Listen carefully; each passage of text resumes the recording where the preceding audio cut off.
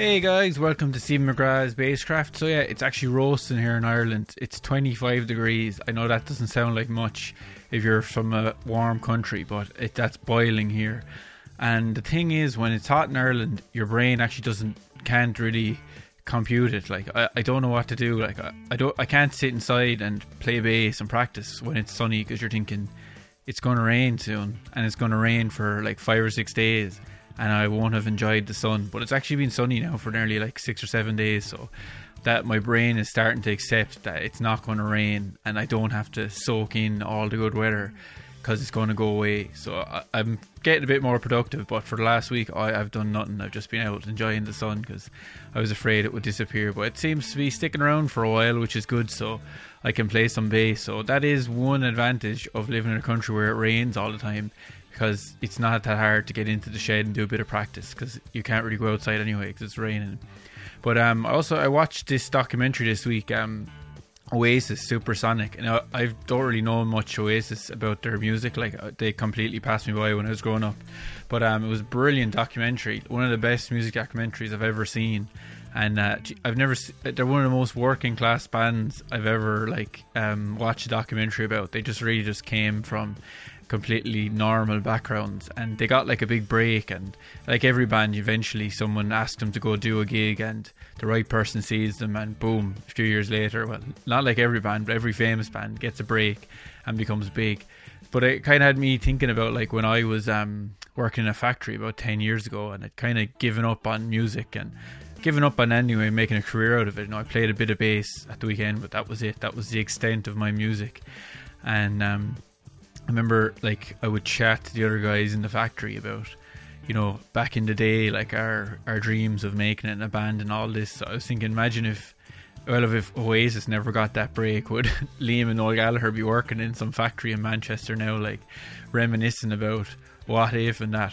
Who knows? But that's the way the music world goes. So I think you can't give up too soon, because that next break should be around the corner. And as long as you're kind of if I could talk to my younger self now, I'd say, don't pack it in, just keep at it, because a break will come. And break did come. I met the lads in Crowback Chicken, and it all kind of worked out, and I got affirmation that I could do this.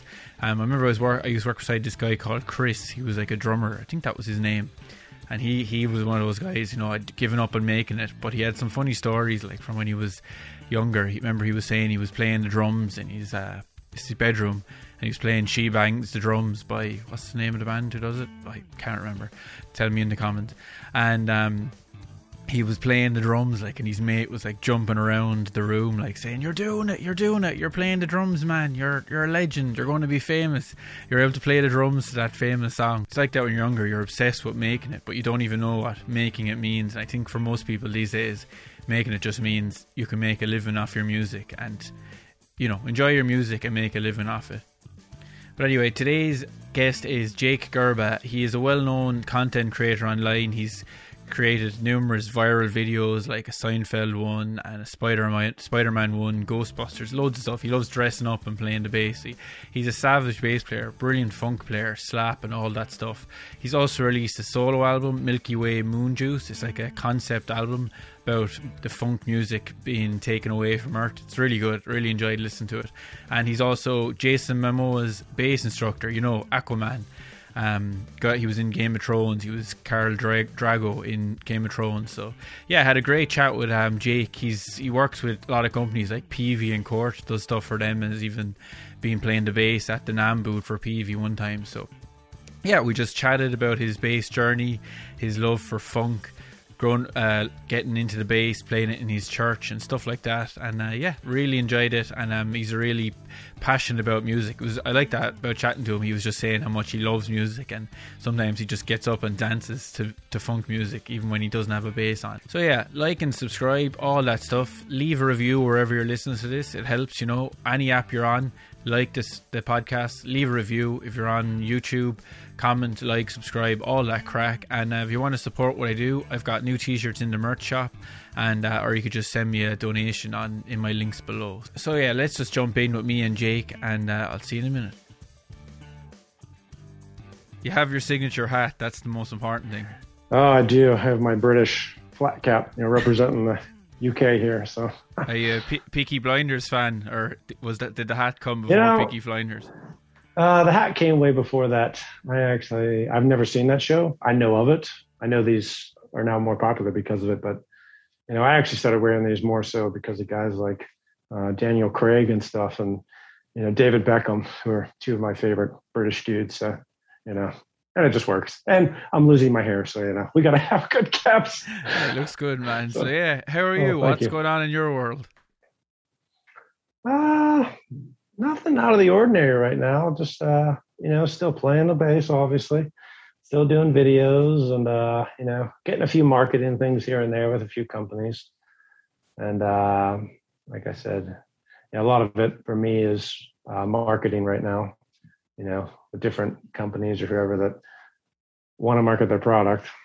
So you're the guy for the viral videos. In fairness, if you know how to make them to get people to share them around and get a good few views. Yeah, and hey, that's what these companies look for. They look for people that can do that, and then they want their product in it. So I mean, it's good for me because I get the free gear a lot of times. Yeah. Sometimes I do get paid to do it, but it's what I love to do. So it's like it's a no-brainer, really. It's like I don't try to make viral videos. I just make stuff that I enjoy making, and put my creative spin on it. And then, hey, if it goes viral, great. If it doesn't, oh well. At least people still enjoy it either way. Does that come natural to you? Like, were you the kind of kid that always would dress up and want to be like Wolverine from X-Men or something?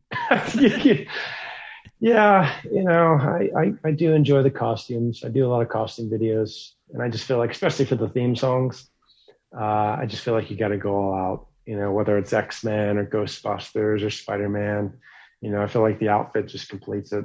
And I mean, who doesn't want to see Spider-Man and the Stay Puft Marshmallow Man laying down a sweet groove?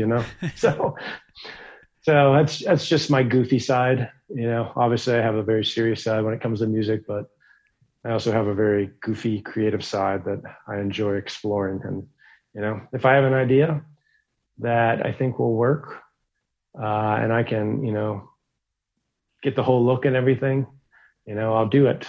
If not, then I won't. But as long as it's doable, and I got the green screen too, which helps with the different backgrounds and, creating the whole vibe for whatever song or theme I'm doing. So yeah, well, in fairness, you shouldn't take it away from yourself. Like if some guy who wasn't awesome at the bass put on a cape and played, it would go viral for different reasons. Like, what the hell is this guy doing?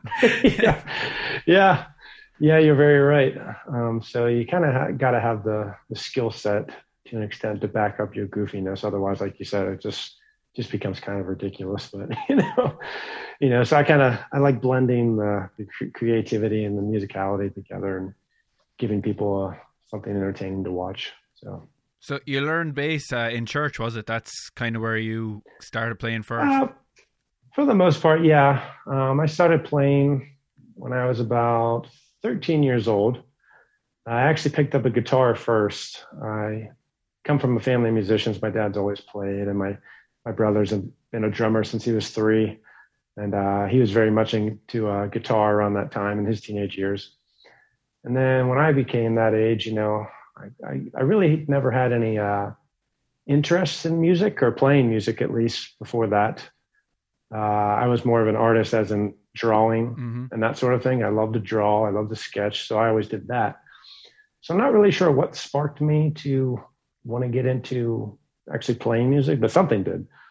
And I remember I picked up the guitar first downstairs in the basement, and it was cool and all, but I don't know, it didn't feel like me. I didn't feel like it was something that I wanted to play. I mean, it was a guitar, Yeah. It was whatever. So then I found the bass. We had a bass too, an old Ibanez, just $100-some bass, just a beginner's bass. And I picked that up, and I don't know, just something sparked inside of me. I was like, yeah, this is the instrument for me. This is what I want to play. Isn't it? Every instrument identifies with different people. Like I've always had guitars around me and drum kits, in practice rooms, but I just the bass is the only one where I feel at home on. Yeah. Those other ones just don't do it for me at all. Yeah, I totally feel that. Like I said, I play guitar, And, I dabble into a little bit of everything, but that's basically all it is just dabbling. And, whereas the bass, I just feel like I'm completely myself. It's like an extension of me. I really don't have to try. Mm-hmm. It's just, I put it on and, I just go to town and it just happens. So yeah, ever since then, it was just like I knew. And yeah, and then I just started learning as much as I could. I would just, back then, I would just go on the internet with our dial-up internet connection, which took forever. Yeah, and, dialing up yep. slowly, waiting there. Yep, it took forever. But once I got on there, I would just find as many tabs as I could because my musical ear wasn't quite trained and to, do it that way. So I just look up tabs and then, I'd sit down in my room and just try and play along to all my favorite songs and figure stuff out. So I did that for a while. And then I think it was right around that age, 13, 14, my brother put together a little group just to do some covers. So I actually played my first gig back then at a little bar and grill right down the road here. So that was fun. We just played some covers and did that, which eventually turned into kind of a bigger band and project. But yeah, going back to church and all that, let's see. I probably started playing in church around 15 or 16. So I had a few years under my belt of just learning and all that. It's quite busy, the music as well. You do in the church. It's good for your bass playing. Yeah. Oh, yeah. Especially back then around 2008, 2009, those years. We were playing some pretty complicated gospel stuff, and we still do. But yeah, I was like, 16, 17 at the time and playing in this church. And that's what really helped me musically, elevate myself to a higher level because I was playing with some really talented people. I mean, played with a guy by the name of John D'Amico, who was just amazing jazz pianist. And you played with him, you had to be like up here because, you couldn't slouch. And there was another great guitar player by the name of Tim Hightower, who was just incredible. And then there was actually another bass player that played there. I kind of went under his wing. His name was Alan Coldiron, and just phenomenal players, all of them, just amazing and professional. And so just getting to be around them and play with them, every Sunday just took me to a whole nother level. And that's really what helped me grow as a musician, was just listening to them and being able to play with such talented people. We played off each other, listened to each other, and we'd, the whole 9 yards. And it was just a great experience. And I'm really thankful that I did get that experience of playing with those guys, because it was just, like I said, just amazing in every way. And, like I said, the stuff we were playing back then was stuff you really had to like learn and sit down and listen, because it had a lot of groove in it, there were complicated gospel pieces. And that really helped me too. And like I said, it's just really great for bass too. A lot of it is the slap stuff and all that funky groove stuff, which I just love. And, did you always love the funk, or was it metal and rock before that? Before the funk, I really, like I said, I really wasn't into music that much. So I was just listening to stuff that was on the radio or hits at the time. And I was actually big into Smash Mouth's All Star back then. And that was like one of my first albums I ever got was that song is Smash really done Mouth. the rounds. Yeah, now it's like a huge joke on the internet, because of that and Shrek. But I still think that album's great, Astro Lounge. That was one of my first. I got that in like fourth grade. And I performed it at the fourth grade talent show, not on the bass, but just like doing a little singing number with my buddy. So that album kind of has a special place in my heart. But then middle school hit, and, I was getting into the bass, and I went over to my buddy's house. It was 6th or 7th grade, and that's when he put on Red Hot Chili Peppers' What Hits album, which had their like best hits from the past like decade or whatever. And the first track on there was Higher Ground, their cover Stevie Wonder song. And of course, it opens with that iconic, slap bass riff. And that just blew my mind. I'd never heard anyone play bass like that up until that point. And just hearing that, I was like, wow. I was like, I want to play bass like that. So that's what kind of started the whole, funk thing and slapping and the Chili Peppers and all that. So then, had to buy all their albums and learn all their songs and that whole thing. And that really helped me go to the next level, elevate me even higher. Because then, obviously I got into Flea and all that, the Chili Pepper stuff, which is just such amazing bass work on his end. I mean, Flea's just phenomenal. And he evolves as well as it goes on, like By the Way, he really changed his style, a lot of pick playing and less slapping, like, which is cool for if you're a fan, then you'll evolve with him, like. Yeah, actually, it's very cool to hear how he evolved over the course of his career and just going from, like you said, all the funky slap stuff to the more like melodic, pick playing and all that. So yeah, it was just great to, listen to that stuff, and it really helped me develop my skills and improvisation, especially because they're big on that. If you listen to any live Chili Peppers record, they do all kind of jamming and improv, and, that really helped me develop my ear and, really know what to be able to listen for when you're playing with other musicians. But the Chili Peppers really took my bass playing to another level. Do you have a favorite album, or you just like them all equally? I definitely, my favorite is Blood Sugar Sex Magik, but it's probably because it was the first one I got into. But right, I mean that one's definitely probably number one for me. Californication is a close number two, just because there's so many great songs on that record too. And but Blood Sugar, I mean, there's just so many great bass lines on that album, so many great songs. I mean, that's where, two of the biggest hits came from: Give It Away and Under the Bridge. And 18 tracks as well, 16 anyway. It's a long album. Yeah, I think 16 or 17 tracks, so it's pretty long, and it's just so much material to really listen to and work with and learn from. And that's what I always liked about Flea and his playing, is that it's not necessarily really complicated. It's just very tasteful. It just fits the songs very well. And he's a great groove bass player, which I love. I love the groove bass players, like especially the 70s guys, like, Bernard Edwards from Chic and Larry Graham and Louis Johnson is another one of my favorites. Yeah. Ferocious slap technique, hasn't he? He's just attacking the bass.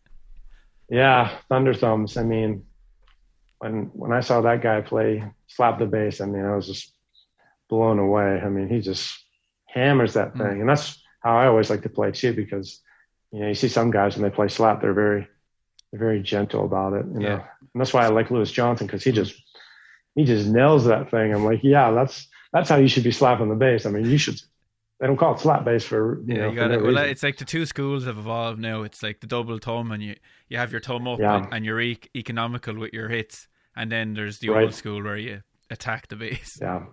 Yeah. I'm very much old school. I love the 70s, and I love those guys, all the funk that came out of that era and all the disco stuff. I mean, that was really the decade for bass players to shine. And obviously that's probably another reason why I love it so much. But that, the songwriting and the playing, the music was just also great anyways. So those are definitely some of my favorite players. Did you ever get some of the DVDs that came out? Like all those guys had their own slap DVDs, or VHS back in the day. Yeah. Did you get some of them to kind of learn some of the slap, or was it just by ear kind of?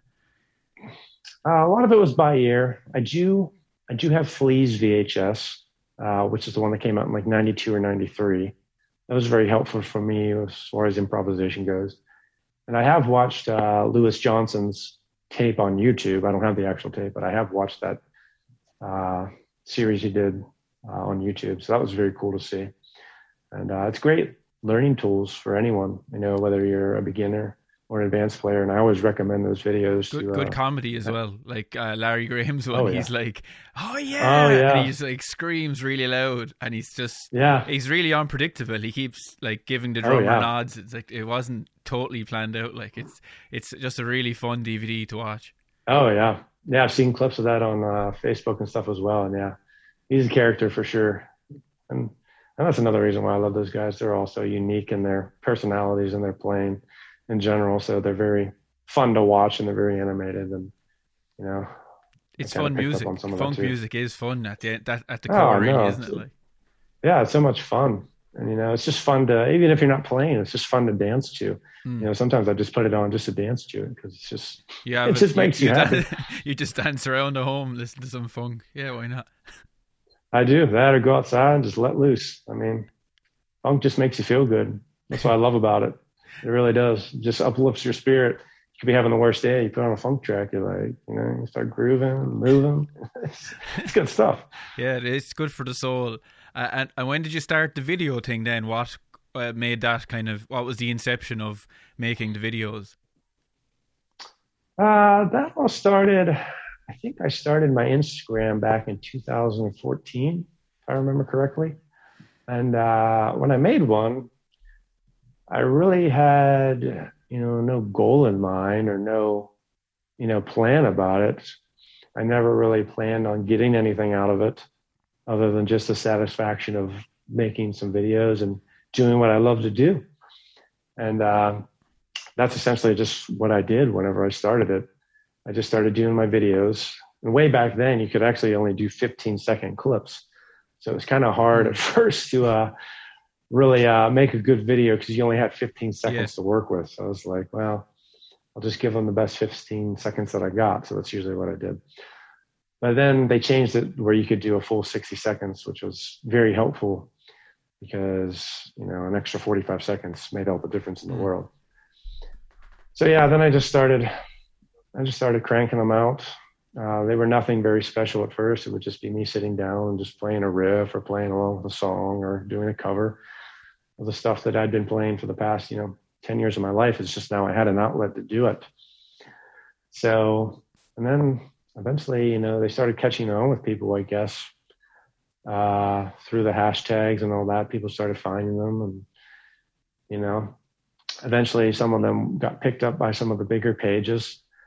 I think there's a page on there called Talented Musicians. They shared a bunch of my videos and they had a ton of followers, like over hundreds of thousands of people that followed these pages. So I started getting exposed to all these people and then, they started following me. I was like, okay, this is pretty cool. I started developing this following and people started watching my stuff and, I was like, okay, well, I guess I could put some more effort into it, I guess. So once I got more followers and stuff, that's when I kind of started doing more of the creative stuff and the costumes and all that because it was fun to have an audience, Yeah, it's nice to know people are watching and that kind of drives you on, doesn't it, to maybe put in a bit more effort.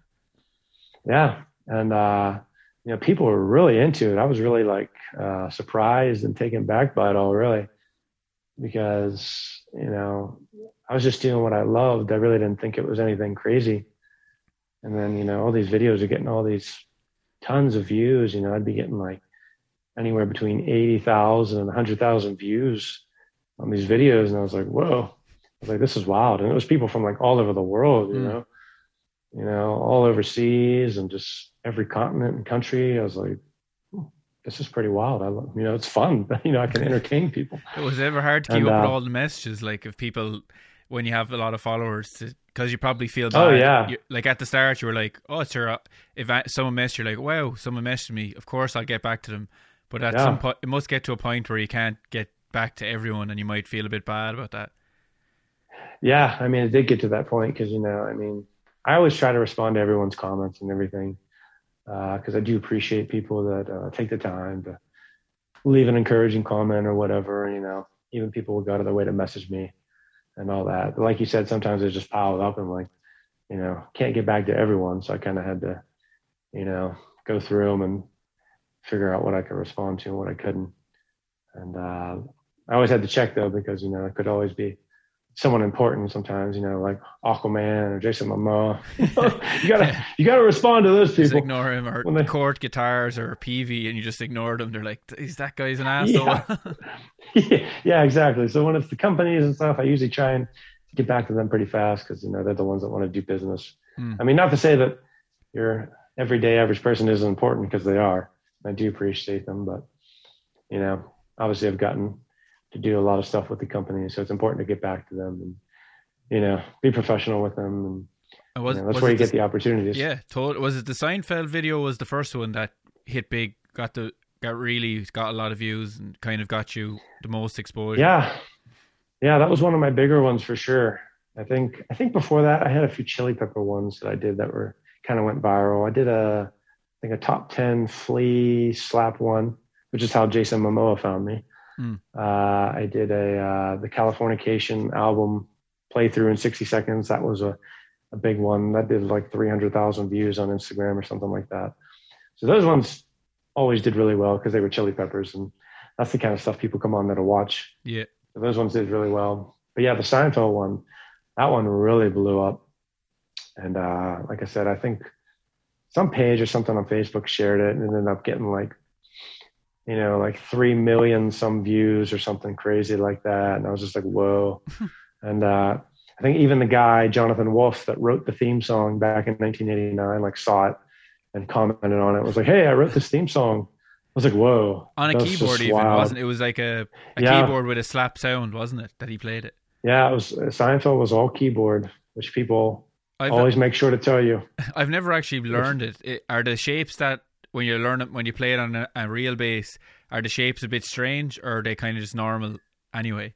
They are to an extent. I mean, it's a little different than your average bass line, but for the most part, it's not that different. I mean, it's like that. It was written for bass, for electric bass. Not bizarre like stretches or anything. No, nothing out of the ordinary. I think he just wrote it on the keyboard because that's what he composed on. So it was just easy for him to sit down with a keyboard and write something that it was a bass. But it's funny too, because anytime I post that video, all the music junkies out there, they always make sure to tell you that it was written on a keyboard. It was not bass. I'm like, yes. I've only read that comment like 200 times in the past hour. I get it. Doesn't mean you can't play. Someone's going to type it below in the comments before I mention it. They're going, that was on keyboard. Yeah, someone's already probably typing it right now as we speak. That's right. But no, that video did really well. I just think just because Seinfeld was such a big pop culture thing and still is, and the theme song itself was such a big iconic thing, especially for bass players, And it was just one of those things that was just so weird. You couldn't. I think a lot of people said in the comments, it's just one of those things that's like gives you nightmares, but you can't look away, And I got I got that Seinfeld freaky mask. Yeah, the mask. It is. Yeah. I picked that up on eBay for like $5. I was like, I'm going to do a Seinfeld cover. I'm like, I got to go all out. It's a theme. I'm also do the costume. So I was like, I put on the Jerry Seinfeld garb, and then like I got the green screen with his apartment and everything. And it just looked really good. And I was like, this just works. It's just so weird, but it's just so great at the same time. So I think the mask definitely helped with the viralness because it's not every day you see someone wearing a creepy Jerry Seinfeld mask playing the theme song. It was actually pretty creepy. So would it be safe to say that you're officially Jason Momoa's bass teacher? Is that? Yeah, that's what he refers to me as, his bass coach. So, I mean, anytime he wants to learn something, he lets me know.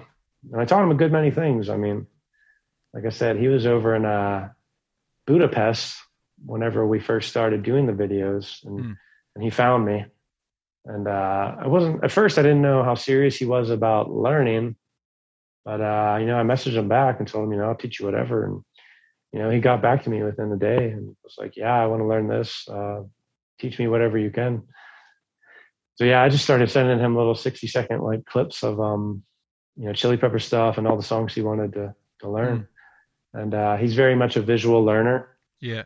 He's told me that he doesn't really understand how music works, as in all the notes and letters and all that. So he's much more of a visual person. He needs to see your fingers and your hands and what you're doing. Yeah. And he really catches on that way. And he's very much rhythmically inclined. So he just gets it. You don't roast him if he doesn't practice, do you? You don't be like, Jason, exactly. I'm not going to teach you anymore if you don't practice. Yeah, exactly. Don't want to roast Aquaman, not at all. But no, he's really passionate about it, and he's a very fast learner.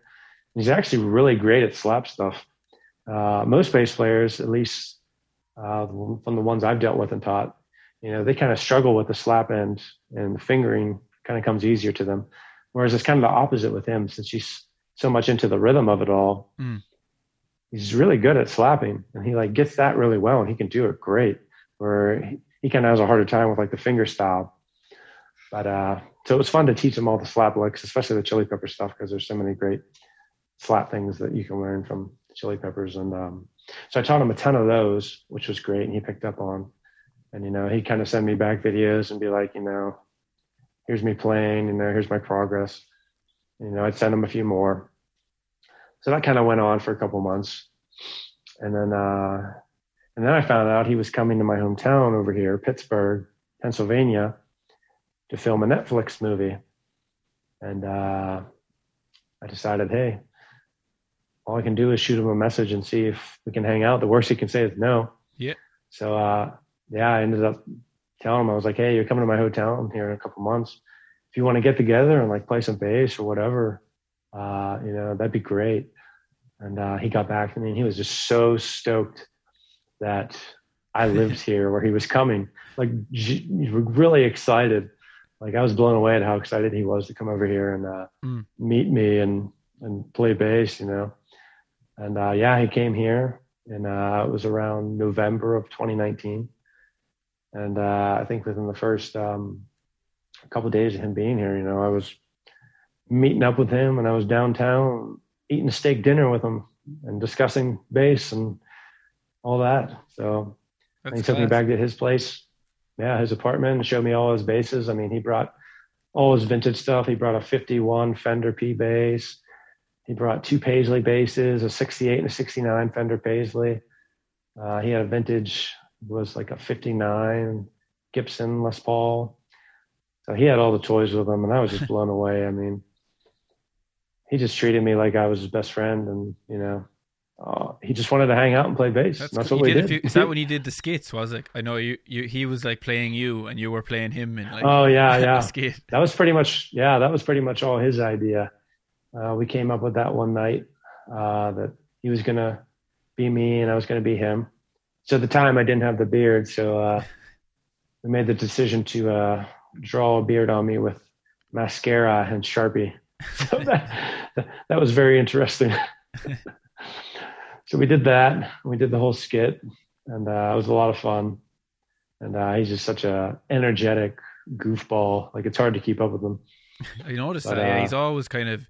There's a video where you're playing Enter Sandman. He's getting loads of free stuff. Oh, yeah. He's like a child at Christmas. He's like that Nintendo kid, the guy who got Nintendo for Christmas. Yeah. He's like going crazy. Like, yeah, that's a very good way to put it. And he was always like that. So, you know, sometimes I just didn't know what to say. I was just like, whoa, it's really happening. It was just wild. But yeah, always 110% energy, which is great because it really, you know, kind of like, I don't know, it just motivates you and encourages you and just makes you happy.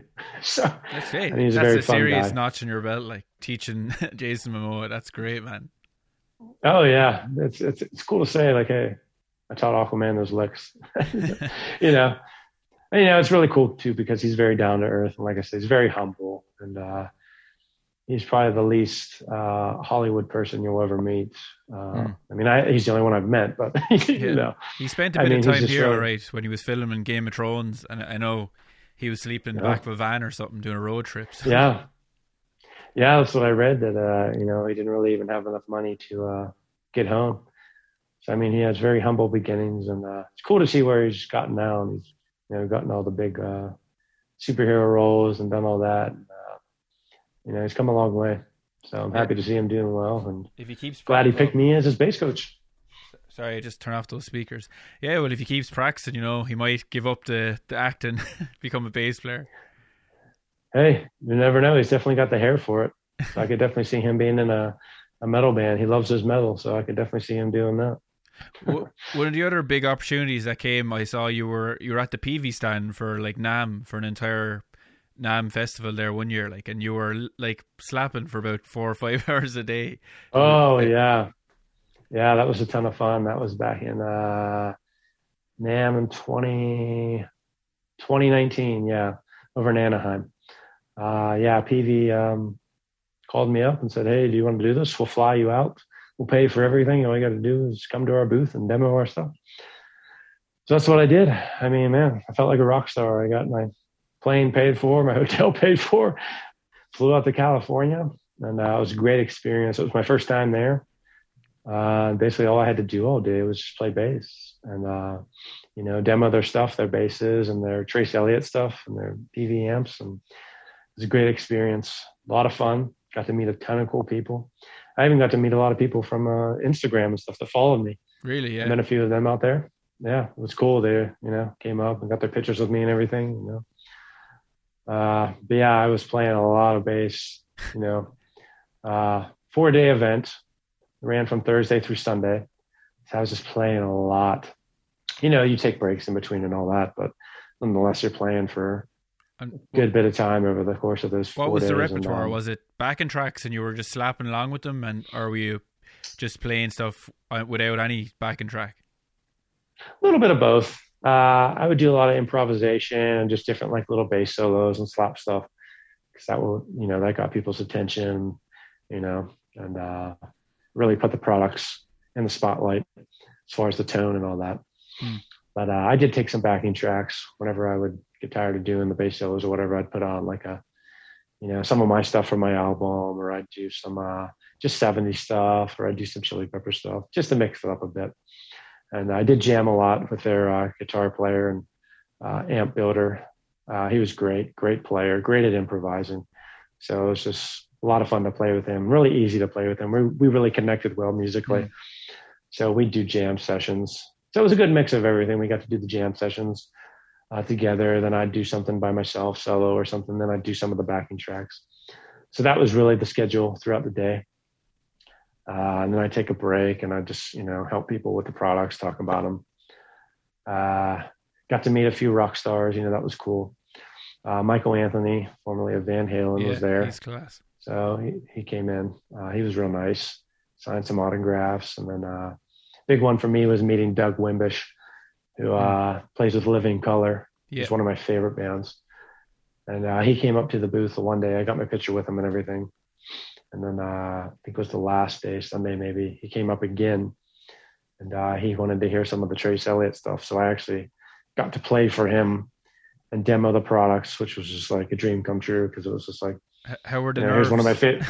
How were the nerves when that? Yeah, they actually weren't too bad because I think I was already like in the groove and like, he was there and I was already doing my thing. So I was just like, I'm just going to do what I've been doing. And I got to play for him. It was just a dream come true because here's one of my favorite bass players, who's, bass playing and records I've heard in my car stereo so many times. And now he's right in front of me and I get to play for him.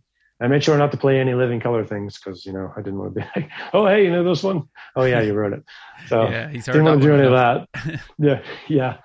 So I just played a few riffs and everything. And he was super encouraging, super nice, and super humble, just a great guy. And, he told me it sounded great, that my playing was great and all that. He gave me a big hug. I think I have a picture of it on my Instagram somewhere. So that was just a great moment for me and a very encouraging moment for me. And, it's just cool to see people like that just, they don't act like rock stars, even though they are, but, they treat themselves just like anyone else. And then, so nice to me. And it was just great to see. And, I really appreciated it. It was just super cool moment for me. So, yeah. Will you be working with PV again, or was that just a once-off probably?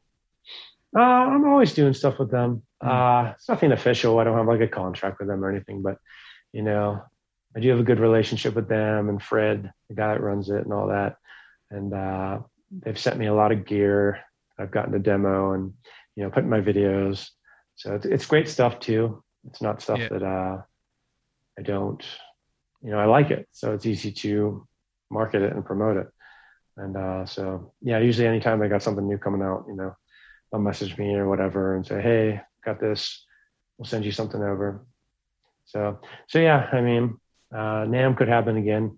I know they've had to cancel the last few because of COVID and all that. But it's always a possibility in the future to go back, which I'd totally do it again. It was a lot of fun.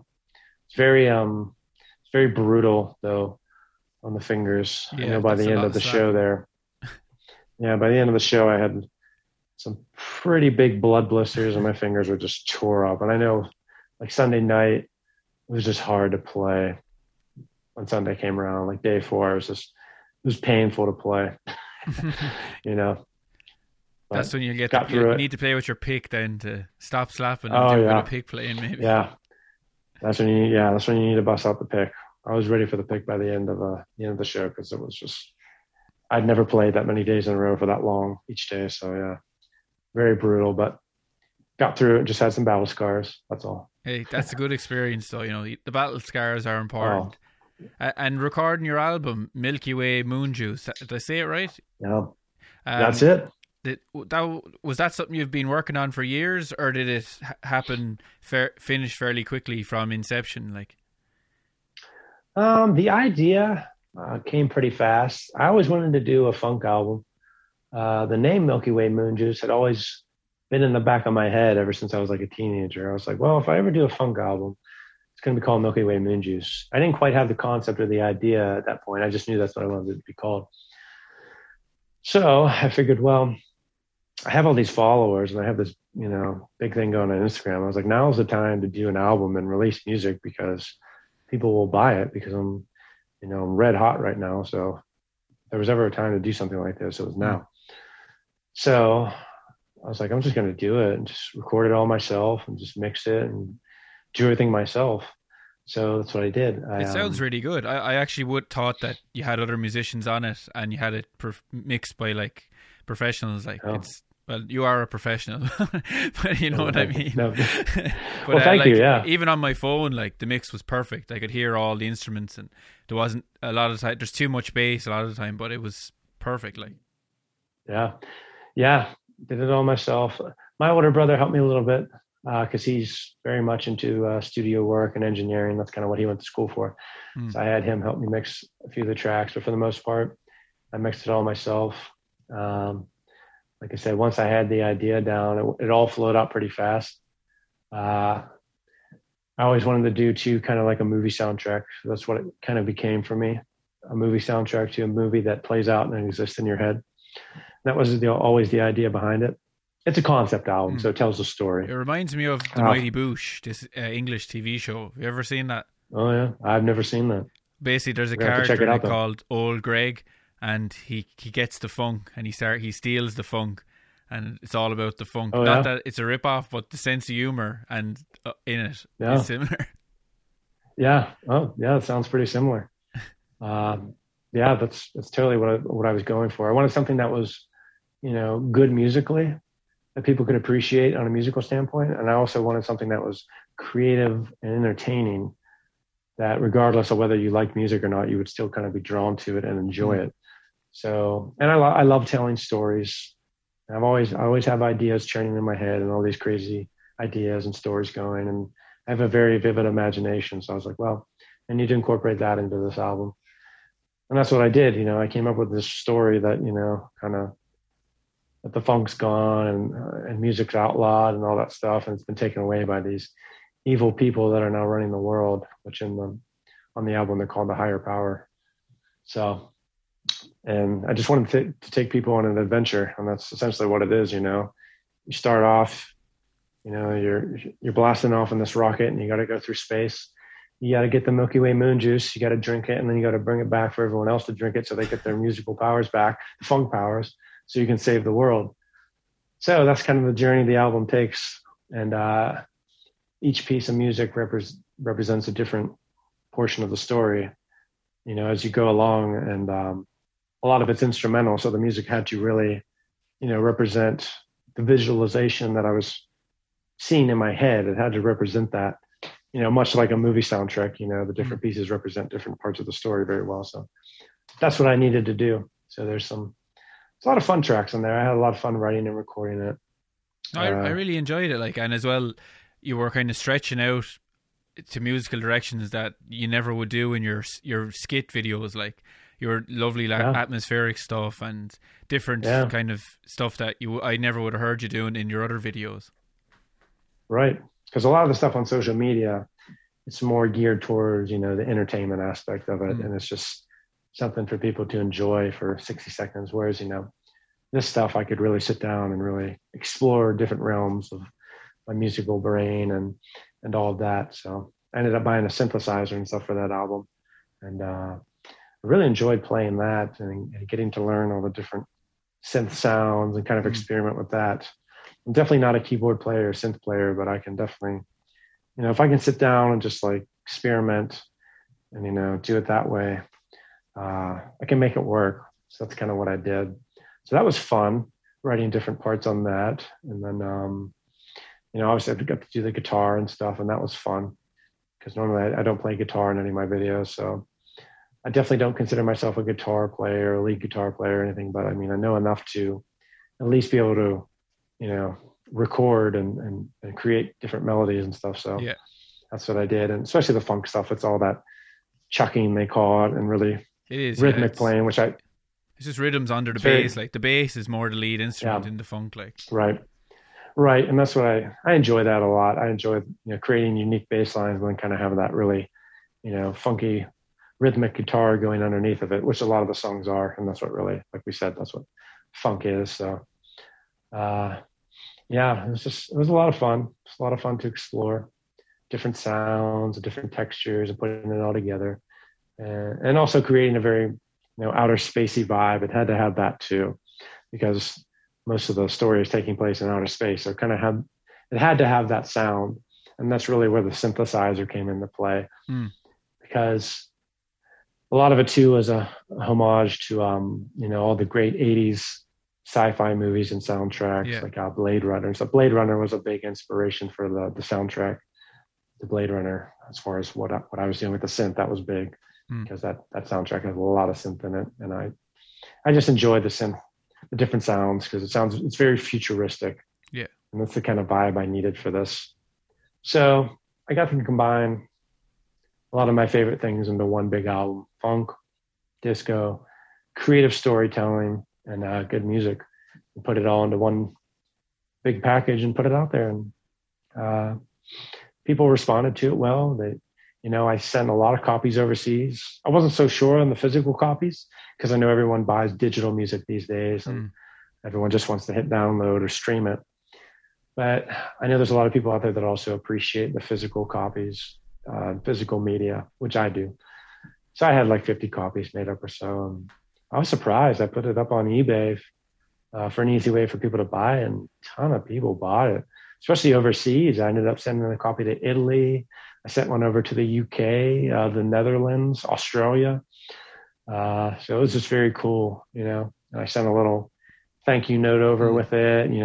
I signed the cover of the album for him and send it over. And, I know one guy in Italy has it hanging in his music room, like in a frame with the CD and like my little note framed in it. And I was just like, it's very cool. It was just like, I never expected it to take off like that. But I was just like, oh, it's a really good feeling to let people appreciate your music, because it's a great achievement though, to finish that album all on your own. Like that's so hard, like to get it done without a band to push you along, Yeah, I totally agree. It's a lot of work because, you're doing everything. You're composing the songs, you're playing every instrument, you're mixing it, you're putting together all the artwork. So it's definitely a lot more work than, like you said, if you were in a band with other people or you were on a record label, because, they take care of all that for you. Whereas, you would just go in and play your part on your instrument. Whereas now you're doing like 50 different things to get this all finished. But honestly, once the process started, it all flowed very well. And everything came out naturally. I wasn't like forcing any of the music out. So that was really nice because, a lot of times sometimes you'll get into a creative funk or, you won't have an idea, or you'll just be sitting there and like, well, I don't know what part to play here or what to do. But every time I sat down, something would just come to me. And I know it's the part that I should be playing and recording, usually whenever it's just the first thing that I play. Yeah. It's not always the first thing, but most of the time, the first thing that I come up with and play, that's it. Because it's, like I said, it comes out naturally. You're not you don't have to think about it. You're just, it's exactly. The musical brain is coming out, not the other side that would be thinking about the shapes and the theory or anything like that. Yeah, exactly. And it's and now that you say that and bring that up, that's very much how I function as a musician. And I always tell that to people too, people that are learning.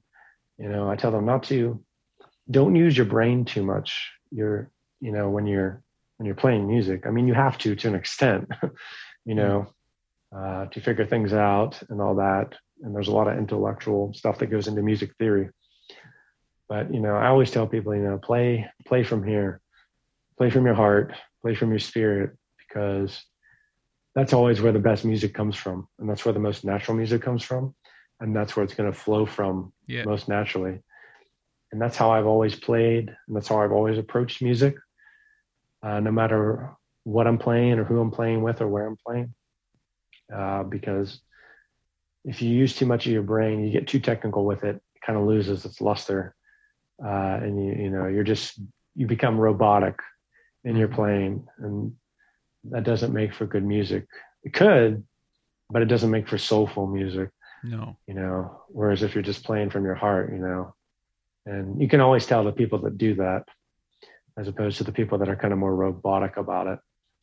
So I've always played like that. And that's why I've always enjoyed improvisation and the jam session and stuff with people, because it's on the spot and it's coming out naturally. You're not, playing something that's written on a sheet of music, which is fine too. I did that for many years in jazz band and stuff in high school. It's good to know music theory, and it's good to read and all that. There's a time and place for that. But I've never dove into all that as much as some other people. I think it's great to know the basics. It's great to know the fundamentals, but I don't think, a lot of the stuff that's out there, I just don't think you just don't need to know it. It's just, a lot of it's useless unless you are playing like, in some crazy jazz band or composing classical music. Yeah, it depends. So, like I said, depends on your direction you're going, really, doesn't it? Like, Exactly. And that stuff's great. If you want to be a teacher, yeah, that's great to know that stuff, to teach other people and all that. And for someone like me, that's just, playing in church or just making videos or something, I'm drawn more towards the spiritual side of music and all that. And always have been and probably always will be. So. It's hard to access that kind of musical brain at the moment. I find like when I jam with my band, my hands don't go into the old shapes, because I'm not really, I'm reacting from what they're doing, and then I end up playing more interesting parts instead of the same pentatonic runs I always play. But then when you're at home, you just fall into your old tropes. But that's how I find it at the moment, because there's not like jamming. Are you finding that as well? You're falling into your tropes, or can you break out of that and still get into a musical jam on your own? It depends on the day, really. I mean, sometimes when I'm playing by myself, I'll sit down, I will fall into that thing where it's just like, oh, I've played this a million times, there's nothing going on here. Then other days, I'll be playing something, and I'll be like, oh, this sounds really nice. And it just starts flowing. And what I find is it's great to have a loop pedal, at least for me. I know that helps me, get so much more creative and, play more interesting stuff when I sit down with my loop pedal and, just layer stuff. And that's what I've been doing a lot lately. Cause I know if I'm just playing by myself with just one bass and one part going on, you tend to just like kind of just play the same old stuff. Whereas if you're creating something like a loop or whatever, your brain thinks a little differently, and you start to play a little differently because you're creating different layers and rhythms, and you're creating a bass line, a bass foundation, and then you're creating a melody over top of that, and then you're creating harmony over top of that. So I always recommend people to get a loop pedal and just explore with different things and different styles and different methods of playing, because that really helps. But yeah, there are days when there's nothing there, and it's not necessarily because you're having a bad day or anything like that, or you suddenly suck at playing music. It's just there's just nothing there. You go down to the well and it's dry. That's what happens. Yeah, exactly. That's exactly what happens. And like you said, it helps too to play with your bandmates or just friends and get together and jam and play off of them, because everyone has different musical styles and everyone mixes differently when they play together. So that's always great for learning and exploring different styles. And that's why I love getting together with my buddies and stuff and playing. And I'll actually be doing that this weekend, getting together with my brother and a couple other friends, and we'll be jamming and playing. And I know there's a buddy of mine that lives down the road. He's a drummer, and we always get together and try and play and jam over the summer. So we'll be doing that, and that's just fun too. Yeah. It's just fun to jam with your friends. I mean, or your band or whoever, and just play stuff. I mean, it doesn't have to be for a show, or No, it doesn't no. even have to be for social media. Just to play music, it just feels great. Yeah, you I know? think a lot of people appreciate that now. Once things get back to normal, you'll be texting your friends, "Do you want to just go for a jam?" They're like, "Would you won't even they won't even wonder why." They'll be like, "Yeah, definitely. I'd love to just have a Oh jam yeah, without a gig in mind or with any other reason apart from like when you were teenagers. You were just hanging out with your friends and oh yeah, jamming. There was no other purpose really. Like, oh yeah. That was most of my teenage years, is just getting together with my friends and just jamming and playing music. Because there was none of the social media back then, so it was just like we weren't doing it for that. We were just getting together to play music because we loved it. I mean, it was fun. And yeah, like you said, especially after all this COVID stuff, I mean, I know a lot of people will be yearning to get together and play music, and not only play music, but just see music and see yeah, live music again. So I'm really hoping by the end of this year, we start to see more and more concerts and stuff pop up.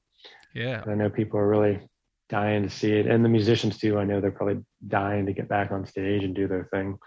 Yeah, I did one 2 weeks And ago, and it was just to one person. It was a video recording, but my friend was able to come to it, and I could even see the joy on his face.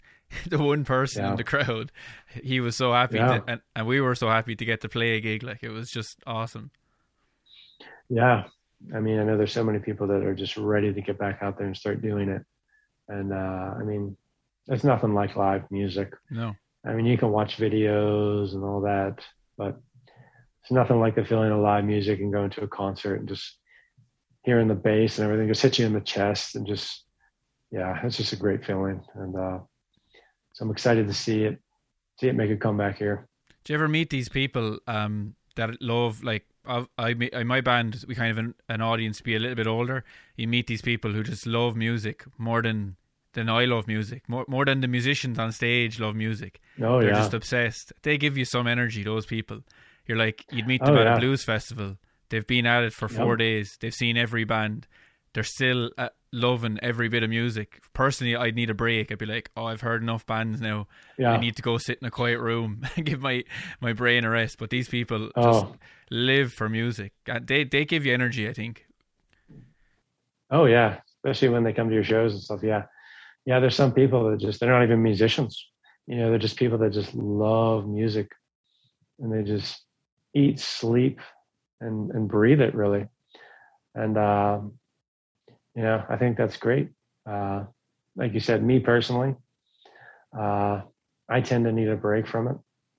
You know, I need to go and rest my brain and rejuvenate myself.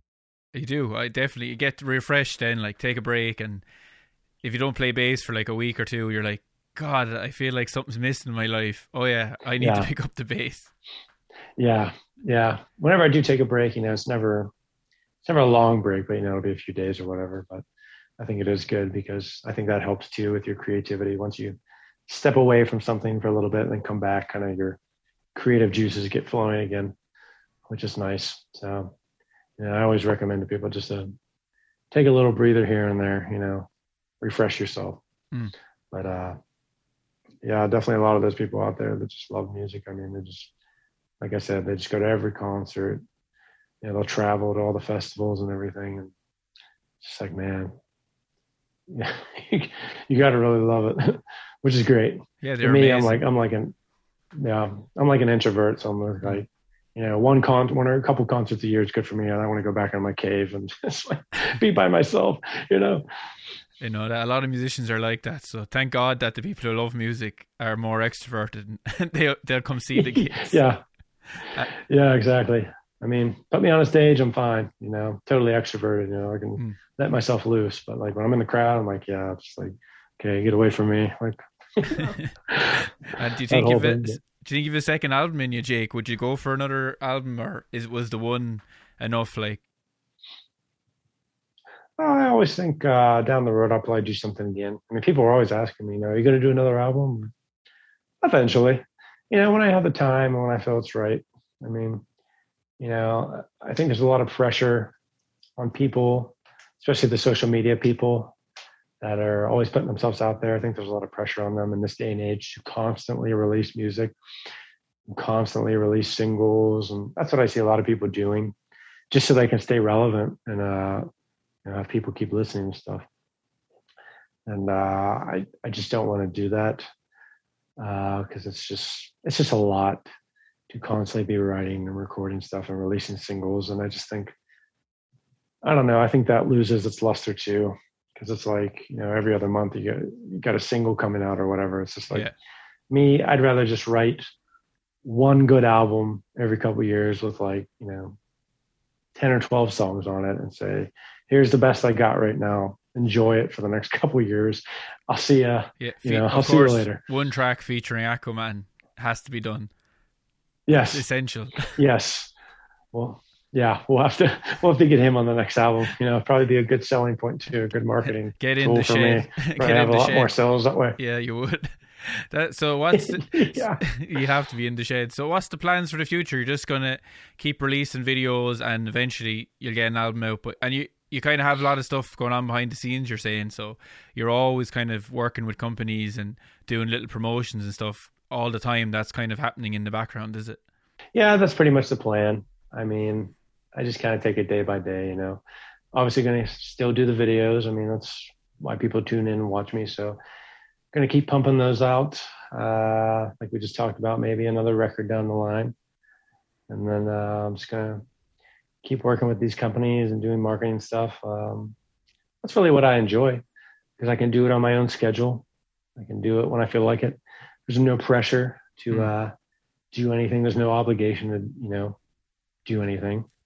And that's what I really enjoy about it the most, I think, because that's just like, I do what I love, and the opportunities always just come along, whether I'm trying or not. They kind of just keep happening. So I'm really grateful for that.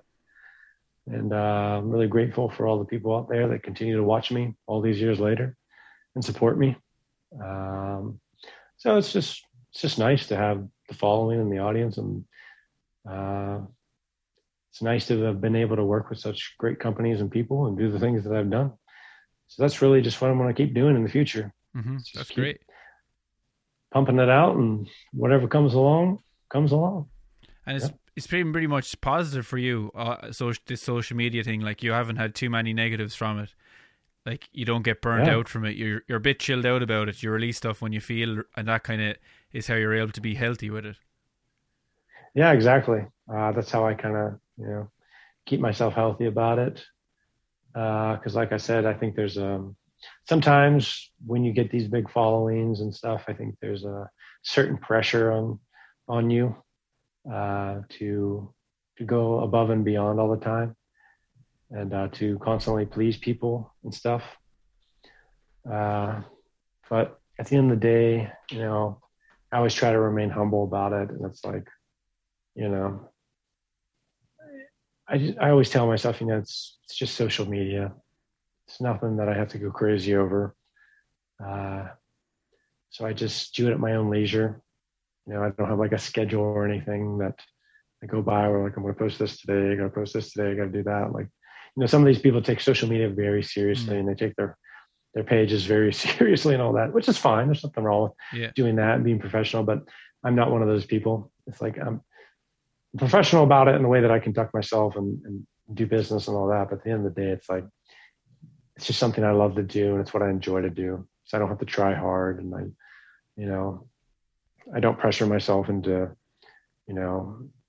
always having to put content out there, because it's like, if people want to continue to follow me and watch me, that's fine. If they don't, if they get bored with me, hey, whatever. It's just Instagram. It's not like a professional job I got going on here. No, that's a lot. When people do it as a profession, it is a lot of pressure.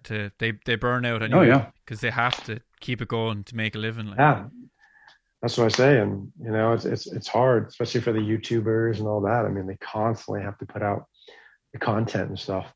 So I think that's why I'm happy that I don't have that pressure, because I think I would get burnt out. I think I wouldn't enjoy playing as much, because it would become more of a chore to just like, oh, well, I got to do another video today. Whereas I can sit down and say, oh, this idea popped into my head and I really want to do it, so I'm going to do it. you know, as opposed to kind of being forced to put it out there because I got to get paid for my streams or I got to get paid for my video views. So it's nice not to have that kind of obligation aspect of it where I can just do it more to my own leisure and just enjoy it more. Yeah. And on gear, I saw a picture of this shell pink bass going around. That's yours, is it? That's my most recent one. It is. It's my newest baby, the one I just got. I picked that up last year. It's a custom built Fender reissue. It's based on the 1958 Precision bass. So it's kind of built to those specs. And it has the gorgeous shell pink finish on it, which I just love. I love all the classic Fender colors. Yeah, they're amazing. All the pastels, the Olympic white and, shell pink and all the blues and seafoam green and all that. I love that era of Fender and I love those basses. I think they're the greatest basses ever made. They're simple. There's nothing crazy about them. They're just simple, great instruments that have held the test of time. So that's really what I gravitate towards in my gear of the classics. Got 2 jazz basses, 2 60s reissue jazz basses. I got the 58 shell pink Precision, which we we're just talking about. And then I got the Ernie Ball Stingray. And then I got the Modulus bass, which is a lot of fun. That's the graphite neck Flea bass. It's is that a Flea bass or just a Modulus similar to what Flea would play? Well, yeah, it's the Flea model. I think they stopped calling it the Flea model after their contract or whatever kind of split back in the early 2000s. But yeah, that is the Flea model. It's the one he's toured with from like the late 90s all the way up until, the late 2000s here. So it's a great bass. The graphite neck is incredible. It's great because it never needs adjusted. It doesn't expand or contract or any of that since it's not wood. So that bass is just phenomenal. It plays like butter. And it's just got a great tone. It's kind of similar tone to the Stingray as far as, it's what it's based on is the Stingray with the big humbucker, single humbucker. But it's just so boisterous and it just cuts through the mix really well, and which is why Flea loves it so much. But it does really sound great with anything, especially funk, especially for the slap stuff. There's a lot of attack, phenomenal. So it has a lot of attack as a bass. A lot of attack and a lot of clarity, especially with the graphite neck. It has a ton of it's very balanced throughout the neck. I mean, every note is just crisp and clear. There's no dead spots. So it's great. It's a little hard to control when I'm recording because it runs on 2 9-volt batteries. It's active bass, so it's got a lot of power and a lot of volume. So it's kind of harder to control in a studio setting, which is why I kind of gravitate more towards the Fenders, the passive basses, because they sound great in the studio and in the mix. They just set so well. I mean, for any genre of music, and that's why they're heard on so many of our favorite records. So I usually I like the Stingray and the Modulus. I like for live playing, whereas if I'm sitting down to record something, I usually tend to prefer the P basses with the jazz basses just because they just sound so great. Especially the one jazz bass I have flat wounds on it. I mean, it's got that classic old school 60s thump going on, and it just sounds phenomenal. There's nothing better than an old school, Fender jazz with the flats on it. It's just a thing of beauty, really. Yeah, like I have the Aerodyne. Did you ever try one of them? The Japanese made Fenders. I have not. I've always seen those, and I thought they've always looked great, and I can imagine they play and sound really well. They're amazing. They feel so. The body is contoured, like curved, kind of like a Les Paul, and lovely. Yeah, you should check one out. I'd say you'd really like them. Yeah, I definitely want to check one of those out in the future. You just can't go wrong with the Fender stuff. I mean, they have so many great options, and so it's really great to be a musician in this day and age because there's so many affordable options, especially for beginner players. That's one of the most frequently asked questions I get is like, I'm a beginner bass player. What should I get? And, I always tell them, just check out a Squier, jazz bass or, even Music Man's got the lower line, the Sterling subs that are out for a couple $100. And, they're not going to play like $1,000 instrument, but for beginners, I mean, they look great, they sound great, and they're affordable. And there's just so many great affordable options for people to learn on. And I just think that's awesome that these companies are really stepping up and really making great instruments available at great prices. Yeah, they are. Yeah. And the short scale thing is really after taking off. So a lot of my really young students, I get them to get short scales, and then they're, their little hands could fit in perfectly and play the bass lines way easier. Like, oh yeah. Yeah. It's great for people with small hands. It's great for, like chicks or something that have smaller hands. Just easier to get around on. I remember I had a short scale flea bass about 10 years ago. It was his own line of basses, those ones he made for a while. But it was short scale, and it was a lot of fun to play. I mean, it's definitely a different, world, because it just feels more like a guitar. Yeah. But it's definitely easier to get around on, and I could see why it'd be so great for people with smaller hands. A little harder for me because I have such big hands. So it's like, and this, on a short scale, everything's so much closer together. I have this one here, and it's called an Alan Woody. Do you ever listen to the Allman Brothers? Yeah. It's his signature one. And really? It's really fun to play with a pick. It's because he designed it from the ground up, and he was a pick player himself. Oh, cool. So I find you play a lot of kind of different lines that when you're playing on the short scale that you wouldn't play usually, like. Right. Yeah, definitely. I know my buddy had a Gretsch bass that was similar to that, and I think it was even like a hollow body. So yeah, when you get those different types of basses, you definitely find yourself playing some different stuff. I know I even borrowed an acoustic bass off my buddy a while ago, and that was just a ton of fun to play. It was a Martin, just beautiful instrument. It just sounded so great, and it was electric acoustic, so you could plug it in too. That was just a lot of fun to play. It's a strange instrument, though, isn't it? Because it's completely useless as an acoustic instrument, apart from practicing at home. And the point of the bass is to back people up, but you can't back someone up with an acoustic bass. Yeah, exactly. That's what I say too. Unless you're doing an all acoustic show, which I know we did a thing at my church last year where we did an acoustic set. So my friend played acoustic. We just had one singer, and then I played acoustic bass. So it worked well for that in that setting. It was very cool. But yeah, for the most part, that's why I never got one, because there really isn't, like you said, aside from practicing, there's really not much use for it. I mean, it's fun to plink around on and play, but I mean, other than that, it's pretty expensive. The electric to clink around on. Yeah, exactly. It's very expensive. I know. I was looking at a few online, and they're $500-$600 even for a lower line one. So I was just like, yeah, I'm gonna pass on this since I'm always playing electric. It's like just gonna put money towards another electric bass. So, yeah, you can never have enough. Well, I really appreciate you coming on, man. Is it Instagram where people mainly check you out, or Facebook and Instagram? That's where you hang out, is it? Yeah, mostly Instagram and Facebook. I'd say I'm most active on Instagram, and they can look at me on there at it's just my name. It's just at Jake Gerba. It's Gerba. That's how you spell my last name. So they can follow me on there and feel the funk on there. I mean, I'm always on Facebook too, posting the videos and stuff. If they're more, into Facebook than Instagram, they can check me out on there too. There are some things on YouTube.